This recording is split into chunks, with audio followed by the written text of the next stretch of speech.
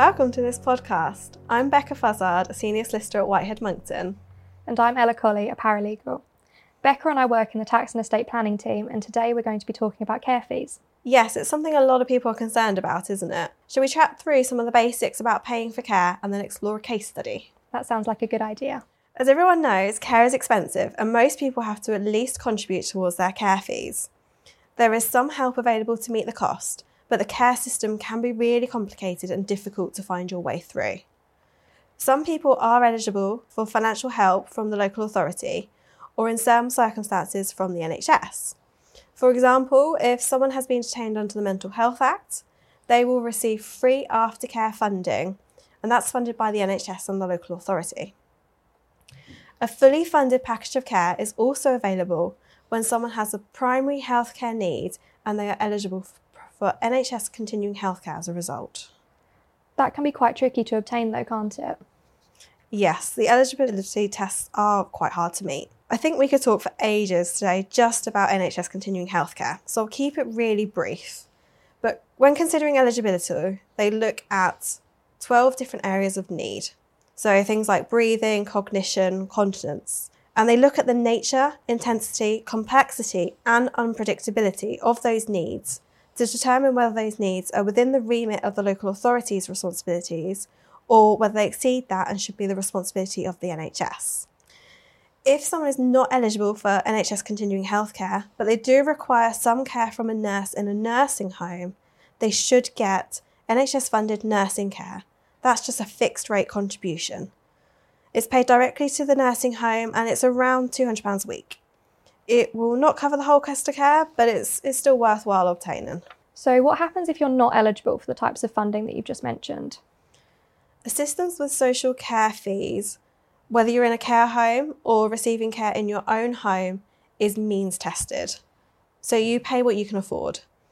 If someone has capital over £23,250, they pay the full costs of care and are known as a self-funder. Self-funders are likely to be eligible for disability non-means tested benefits, so it's always a good idea to check how income can be maximised. A good example of this is attendance allowance. Lots of people don't realise that they're eligible for this. Exactly. If you have less than that figure of £23,250, then this usually means you are eligible for funding support and your local authority could pay some or most of the fees. The local authority will carry out a financial assessment to work out how much you must contribute. If you have between £14,250 and £23,250, you contribute from income included in the means test, such as pensions, plus an assumed income, which is based on your capital. The council pay the remaining costs of care. So you contribute from your income and capital? Yes, exactly. Income and capital contributions. Once your capital is less than £14,250, you contribute from income only. You'll be expected to pay towards the cost of care from your income included in the financial assessment, such as your pensions.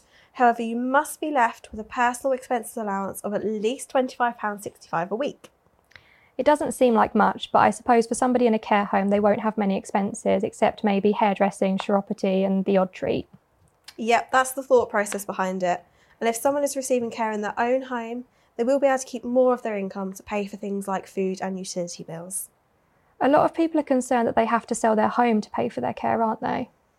Yes, that's something clients raise with us all the time. And they're always asking us if there are ways to avoid this, such as putting their house into trust or even giving it away. It sounds complicated and definitely something that you'd want to talk to with an experienced lawyer. What would the risks be involved and the rules around deliberate deprivation of assets? Yeah, there's so many places where you can get wrong there. Plus, many people do not realise that sometimes a house is not included in a financial assessment at all. Your home will not be included in the financial assessment if you receive care and support in your own home. Also, if you move into care permanently, your home will not be included if your partner still lives there, or in certain circumstances, a relative, maybe an elderly relative or a young dependent. I think this brings us quite nicely onto our case study, which is loosely based on the circumstances of a client we have helped at Whitehead Monckton recently. Shall I introduce you to Bob and Brenda, some recent clients of mine? They are in their 70s and they've been married for many years. They have children who are grown up and their children have children of their own. Bob and Brenda own a farmhouse where they have lived together for many years About 20 years ago, it was decided that a derelict barn on their land would be converted into a house for their daughter Carol to live in. Carol was pregnant at the time, and Bob and Brenda wanted her and their grandchild to have the security of their own home and be close by. Carol paid for all of the conversion costs. Bob and Brenda later arranged for the converted barn to have its own title with the land registry and placed that into the joint names of Bob and their daughter Carol to reflect how much Carol has financially contributed to the renovation and as part of their inheritance tax and wider succession planning. The barn is now rented out these days, and Carol and Bob each receive 50% of the income. Bob has recently moved into residential care, and Brenda's really concerned about how they will pay for his care. Bob and Brenda do not have much money in the bank. The rental income and Bob's pension does not cover the care costs. The care costs are nearly £5,000 a month, and there is a shortfall every single month. Brenda is worried that she will need to take out equity release or sell the house to pay for her husband's care. Carol does not want to sell the converted barn, so Brenda comes to Whitehead Monckton for advice.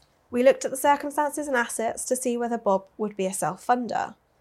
Firstly, Bob and Brenda's farmhouse is automatically disregarded as Brenda is still living there. In terms of money in the bank in Bob's sole name and his share of the joint accounts, this is under the lower threshold I mentioned earlier of around £14,000. He has no shares or investments. What about the converted barn though? You said he co-owns that with his daughter. Surely that puts his capital above the £23,250. Yes, he does have that interest in the barn, and it is worth more than that £23,250. However, the correct approach to taking putting a value on Bob's half in the financial assessment for care fees is what a willing buyer would pay to a willing seller. We can therefore argue that his interest in this jointly owned property has a low or nil value. A share in a property is difficult to sell on the open market, as not many people want to co-own with a stranger. I suppose that's where getting advice is key, isn't it? Yes, getting advice is so important when navigating the complexities of care. In this case, we assisted Brenda with the local authority financial assessment. The local authority took some convincing and explored whether there had been a deliberate deprivation of assets to avoid care fees when the barn was put into the names of Bob and Carol, but ultimately agreed to disregard the value of the barn. This was a really brilliant result, as it solved the problem of the monthly shortfall without any drastic action by the family, such as selling the property or taking out equity release. All of Bob's monthly income from his pension and the barn rental is paid towards his care fees, except for his personal expenses allowance, and the local authority pay the remainder of the monthly care fees. Each person's circumstances will differ, but that case study shows just how worthwhile it can be getting advice and ensuring the financial assessment is carried out properly. If you'd like to discuss care fees or would like further information, please do not hesitate to get in touch with us at Whitehead Monckton.